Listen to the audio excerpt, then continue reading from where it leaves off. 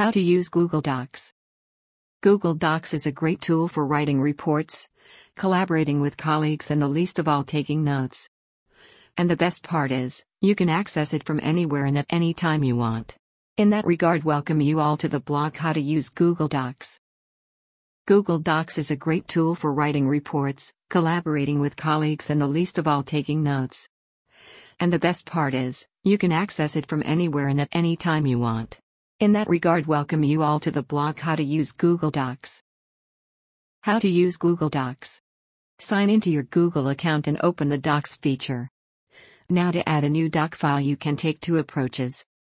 You can either open the Docs option from your Google Drive. To do so, new Google Docs blank document or from a template. Or you can navigate to Docs and create a blank document. Add and edit text. Okay. Let's have a look at the blank doc interface. The interface is quite similar to that of Microsoft Word. In that regard, you can get hold of Docs quicker than anyone who has not used Microsoft Word.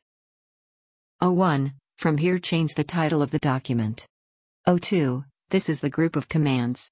03. Switch between the tabs to access more tools. Colors and style. In case you want to change the margin, orientation, and color of the document, navigate to. This will open the page setup pop-up. Add media files. You can add different media files and other elements to your document from the Insert tab. You can add image, charts, GIFs, and also links to your document from the Insert tab. Share and collaborate. You can share your document with anyone you want. You can either do it by sharing the URL to the document, or you can make it accessible by specific mail IDs. To share a document, click on the blue Share button at the right corner of the interface. This will open up the Share pop-up. Actually, there are 3 types of sharing options available to you. You can give edit access to individuals by enabling the Can Edit sharing option. This means they will have full access to your document. They might even bring changes to the original copy. Secondly, there is the option for Can Comment sharing. This lets individuals add a comment to your document. And lastly, the Can View sharing lets individuals only view the document and nothing else. Wrapping up. Was this blog helpful?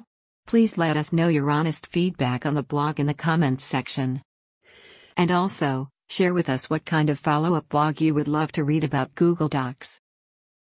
In the meantime, here is a quick blog on how to create drop-down list in Excel 2016.